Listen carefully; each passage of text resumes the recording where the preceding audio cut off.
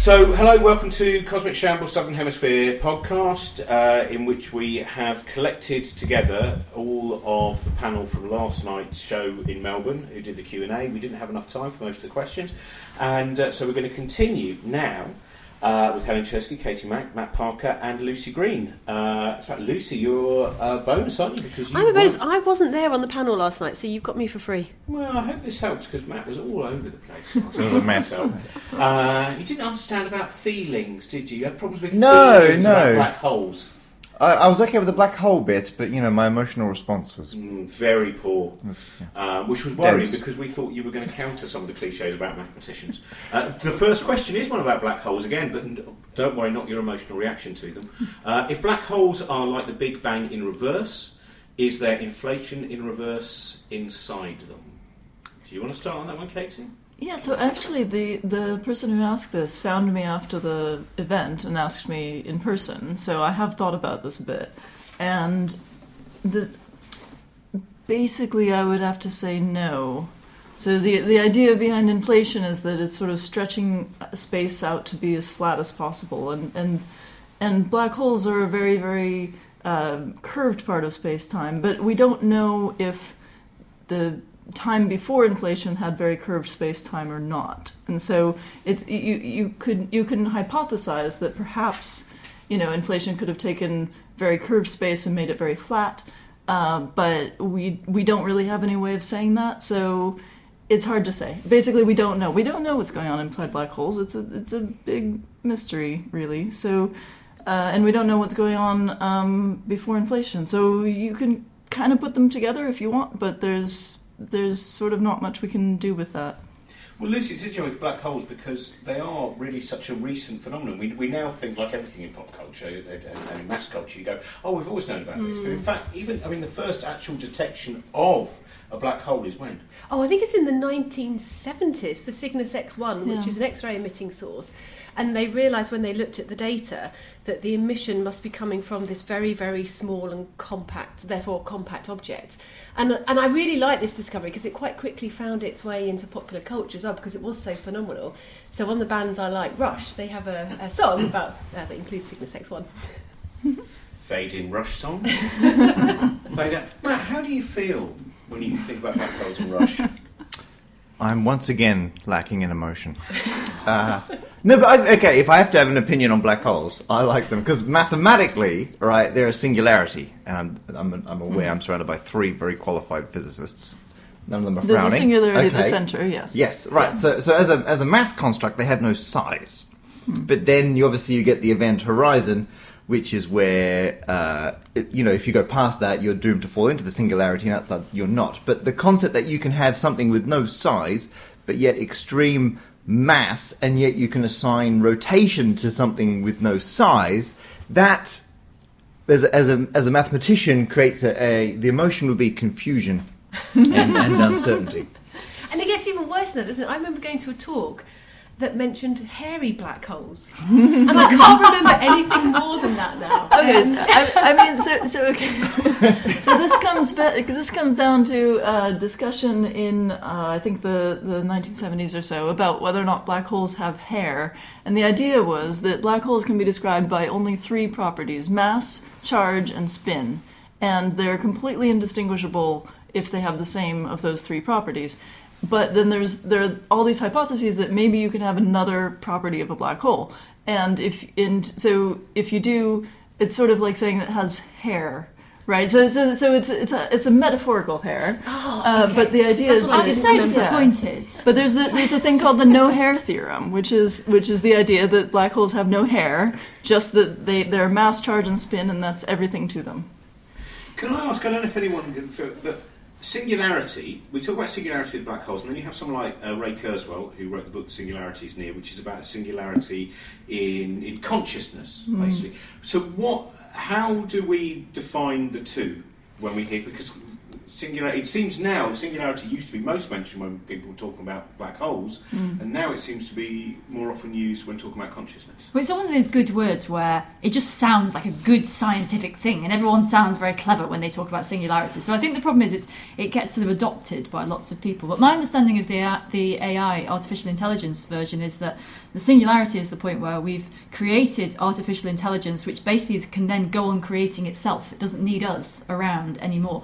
And the problem is, it's a sort of quite a strong conceptual idea in its very broad brushstrokes, but what that looks like in practice is very difficult, because you could imagine a little consciousness that you've created in a computer that is trying to... It's drawing the blueprints for other consciousness, but if you don't give it some metal or plastic or something, you can take its toys away from it. So there's the sort of conceptual idea, and then there's the practicality of it. So I think there's probably two stages to it. That we could make a machine that could make other machines, but if we don't let it at the materials it needs, maybe we're safe for a little bit longer. We're going to move on to pies now. This is. I feel don't excitement. know how much you can give away about this, because this is pi with an E, but it is also referring to pi without. And so the question is, what kind of pie would each of you be? So can you give a little bit of background? Because obviously many people listening to this have not seen the show. Without giving away too much, what were you doing on stage? I think I can give a vague description of what I was doing. So, there is a classic maths pun that pi, the mathematical number, sounds like pie, the baked good. Only in English, almost every other language, it's p, which is a very different pun. But in English, we then joke about pies, and so I have a sideline hobby in calculating pi in unusual ways. And so I thought for this show I would calculate pi using pi, the baked goods. And I do show bits of a video which I can give away because it's already online, where I was given 400 pies, and so I took them to a car park and we arranged hundreds of them in a massive circle and counted them, and we arranged the pies across the diameter and counted them, and we did no measuring other than counting pies. We divided one by the other and we got pi. So we got 3.138, which I round to 3.14 because it sounds more impressive. Whereas in the show, I do a live pi calculation on stage, but I won't give away how or what I'm doing, so people can come to the show and not be spoiled. So what pie would you be? I'd be a mince, like a standard mince pie. Mince meat or mince Christmas? Mince meat. Then this is, a lot of other cultures are all about the dessert pies. I'm a savoury pie kind of guy at heart. Helen, and I realize this is difficult as well, because philosophically Thomas Nagel wrote an essay about what it's like to be a bat. I think he could have done it as what it's like to be a pie. As far as I know, pies don't have a level of consciousness, so therefore it is a troublesome question. But if we remove that philosophical quandary, what pie? Well, I'm vegetarian, so Matt can have all the meat pies he wants. I'm all about... I think, you know what, I've never had it, but I reckon someone should invent a pear pie, and that would be my favourite thing. I'm a big fan of pears. I don't think they come along often enough. And now I think about it, I've had pear crumble, and it's one of my favourite things, but I've never had a pear pie. It must be a pear pie. Well, I'll make one. Do you know, French probably do one of those kind of, tarto pie or whatever. It's true. Now, Katie, what would... I think chocolate. Okay, so that's chocolate pie. So Mississippi mud pie, would that be acceptable?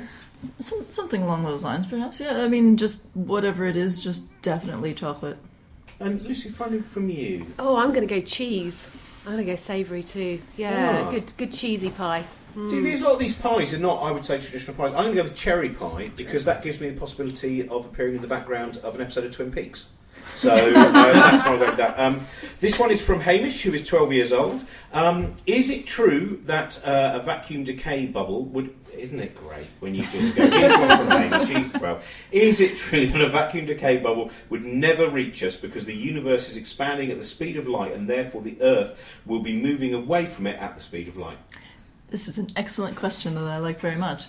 So it depends on where the vacuum decay bubble happens. So vacuum decay, if you haven't seen the show, is a process by which one part of the universe could suddenly transition to a totally different state of existence, and that bubble of new vacuum state would expand at the speed of light and engulf everything in it.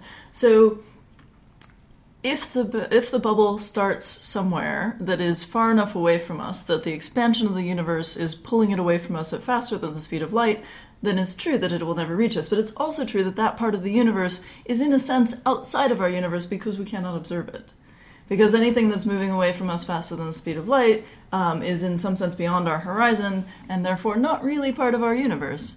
And so, it may previously have been, but if it's not causally connected to us, if the information from it can never reach us, I'm doing lots of hand waving right now, by the way, just so if I think people take that as wherever we listen to any science podcast, Okay. there will be a certain level of gesticulation beyond arts-based podcasts. So just imagine my sort of flinging my hands into the distance in this case. But as if anything that's far enough away from us that it's moving so quickly that the signals can't reach us, we can basically write that off as not really being in the universe anymore. So it's true that in order to destroy us, a vacuum decay bubble would have to be within our cosmic horizon, or within our light cone in some sense. There are a number of different ways of defining a horizon and defining where that edge is, but that could be, that's expanding in time, is it? There could be a bubble that is far away from us now because the light hasn't had time to reach us. So I talk about bubbles as being nice, friendly little things, and you were talking about this bubble that was going to come along and destroy us all.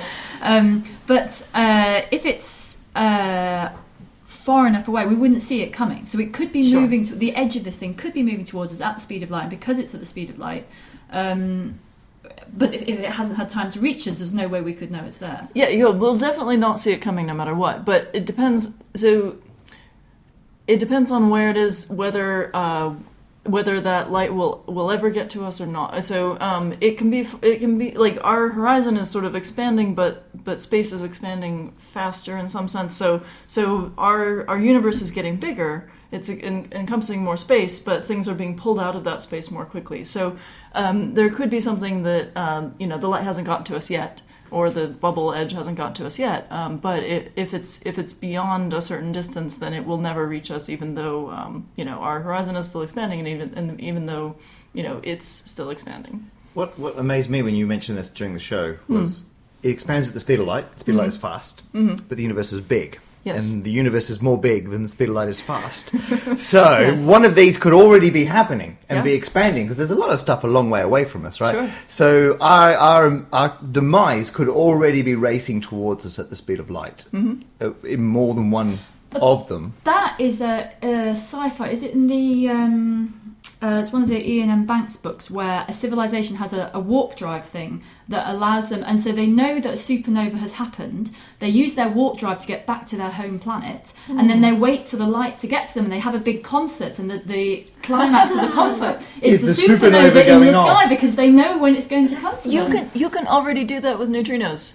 Really? You can already do that with neutrinos. Because, when a supernova goes off, and this is awesome. So, there was this big hype a few years ago about the potential for supernovae to be, or for neutrinos to be traveling faster than light. Turned out it was a loose cable, sort of a scandal of some sorts, but it was kind of fun while it lasted.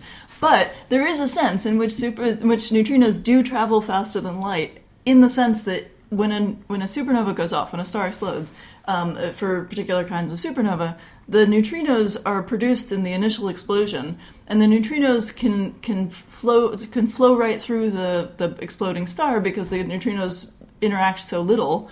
But the light that's produced by the explosion bounces off the stuff of the star, the sort of exploding star, and so the light takes a lot longer to get out of the star than the neutrinos do. So if you have a neutrino detector, and you detect the neutrinos from a supernova, you get those before you get the light. So how much notice do you get? It depends on how far away the supernova is, but I think you get minutes to hours, depending on how it is. So you can get there is something called the Supernova Early Warning System, SNEWS, that exists, and you can sign up for email alerts. It hasn't ever been set off yet, but they have neutrino detectors that will tell you if, we got a big spike of neutrinos, look in that direction. You might see a supernova. And in a sense, that's what's happening in the sun all the time, right? So the fusion processes at the heart of the sun create neutrinos and light. Yeah. And those neutrinos get out of the sun in 2 seconds, but the light takes hundreds of thousands of years. Yeah. Exactly because of what you say. It interacts with the material around it. Yeah.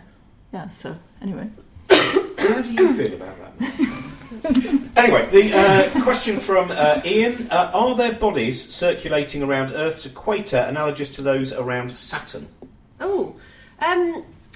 So around Saturn you have rings of material, water droplets, dust, and you have a huge number of satellites, so moons. And I guess that's what it's referring to. Now, there's one moon that we know of in orbit around the Earth, lots of artificial moons that we know of around the Earth. So in that sense, yes, there are objects going around. So now I'm sort of backtracking as I'm talking. He's specifically referring to the equator, which I suppose thinking of something that is ring-like ultimately, that that's more than one object to make some. Well, the geostationary orbit is at a fixed distance from Earth, and so if we started to use space more and use that as an anchor point, then I guess that you would put things in very specific. Yeah, but the geostationary orbits don't have to be around the equator, right? So they can be co-rotating with the Earth. So the geostationary is that or geosynchronous are that yes, you have this same orbital rotation, but I think there are more geosynchronous than geostationary. So geostationary, yes, you would be above the same point, and then you'd have to be orbiting above the equator. So we might have a sort of very sparse ring of artificial satellites around the equator at a certain distance. Would we have had a ring, like if the moon was from a big impact or something else into the Earth, and so it all had the same angular momentum, would that have been a ring initially that coalesced into the moon? Like maybe we're just too late to have seen? That's a good point, because the models do say the moon formed by the collision of a Mars-sized object with the Earth that threw up material that then did coalesce. So you're right, so back billions of years ago when that was happening, I suppose we must have therefore had a ring of material. But that makes the moon sound like a dustpan, doesn't it?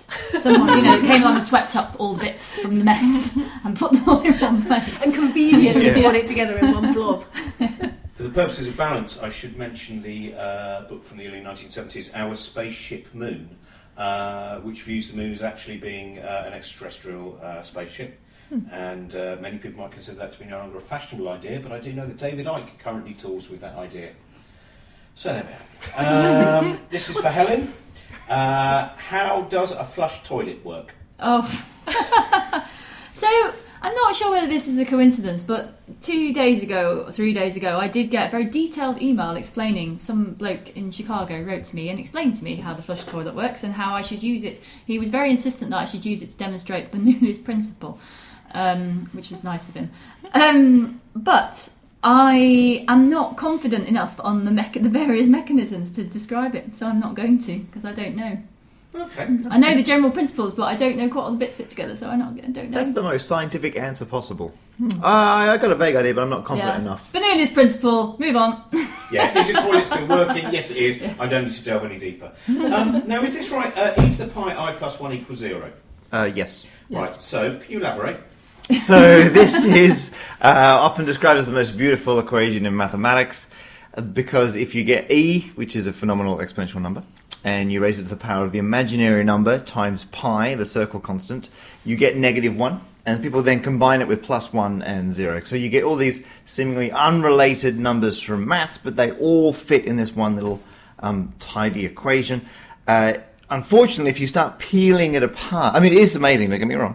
If you start peeling it apart, raising E to the power of some multiple of an imaginary number is just a way of writing a rotation down. And so you can turn rotations on the complex plane, if you've done imaginary numbers, as e to the power of something. And so what e to the I pi plus 1 equals 0 really means is if you turn 180 degrees, if you rotate half a circle, you're facing the other way, which is a bit less majestic.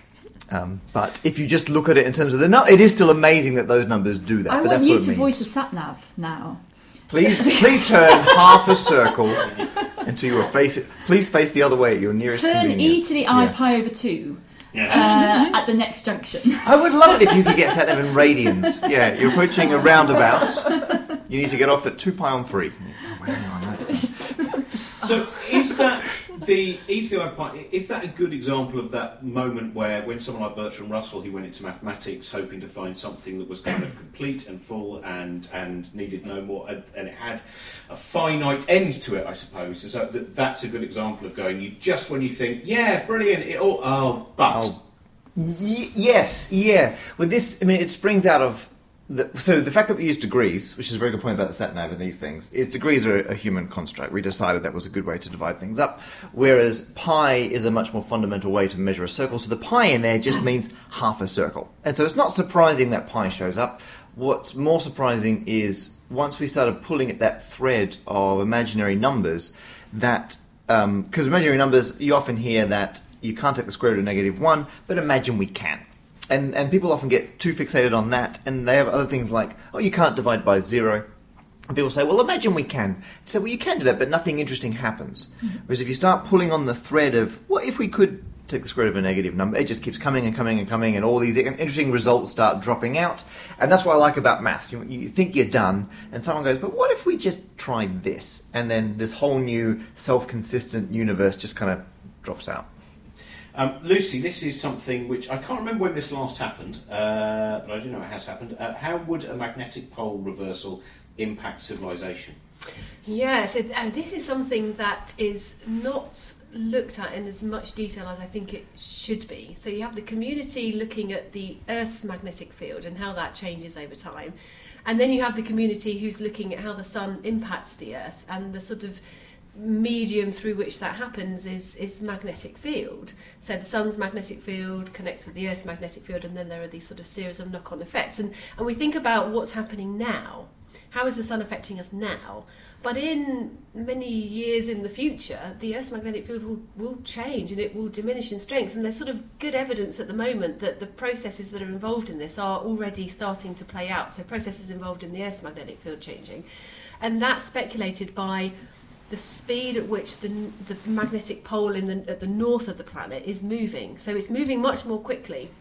And I think what happens over time is that the Earth's magnetic poles move away from the rotational poles, and then when they come back, they reverse their magnetic field orientation. So the fact that it's moving quickly now is suggestive that actually the Earth's magnetic field might be heading towards one of these reversals and a diminished field. So during that process, the magnetic field of the Earth diminishes. So the sort of overarching thing is that if the Earth's magnetic field is weaker, we are less protected from what the sun sends our way. But yeah, how that plays out, I've always sort of meant to go back and have a look through the records to see if there are any evidence of mutations, of animal mutations. I don't know if that would be possible to find out about that. When was the last time this happened then, as far as we know? I don't know. So, the order of 100,000 years-ish, yeah, something like that. Yeah. I think I was actually reading this morning about magnetic fields for something else, and there was some study that said that the intensity of the Earth's magnetic field has declined by 10 to 15% over the past 150 years. That was the sort of order of magnitude. So it's on its way down. The first thing it would do is mess up all our navigation systems and animal migration and that kind of thing, because animals do use a variety, and bacteria as well, use magnetic fields to orient themselves. And also all our runways they've got numbers at the end of them, and those numbers refer specifically to magnetic north. And they change some of them every year, because as the magnetic north wanders around, you have to change your numbers on your runway, otherwise you'd land in the wrong direction. So that's happening now, that natural wandering process. But yeah, it would more be on sort of systems like, navigation and our navigation, yeah. I think. But then if you start to let cosmic radiation in because you're weakening the magnetic, I hadn't even thought of that. So then what would it do to the cells in the bodies of organisms and the mutation rate? Because the more high energy radiation come in, this is ionizing radiation, so I'm sure it would have an impact, but I haven't followed biology enough to know whether there are sort of markers in time where you can say that these sort of things happen, and then we could relate it back to what the Earth's magnetic field and therefore solar activity meant. How long does it take? Well, how long is the process of? So I thought that was thousands of years, or maybe I think the even reversal's more. quite quick, isn't it, when it goes? Because when you look at the geomagnetic record, the intensity is quite. Yeah. I mean, it goes from positive to negative quite quickly. So thousands of years is the sort of quick timescale. Matt, I'm not going to ask you how you feel about mutations, but I'm going to ask. I've heard that there are benefits to tau rather than pi. Oh my goodness. Uh-oh. Can you please explain which is truly better and why? So obviously they've read some of the quite prevalent tau propaganda available online, where pi is the diameter of a circle. So the circumference divided by the diameter, tau is the circumference divided by the radius, and so you end up with a number twice as big, and so tau is twice pi. And a lot of people claim that's a more fundamental way to define the circle constant, and they point to things like equations where, so I will give away, I use an equation in the show which starts 2 pi, and then some other stuff. And they go, well, wouldn't that be nicer if it was just a tau, instead of having to write 2 pi? And I personally am, it's a matter of public record that I am pro-pi. I think tau is ridiculous.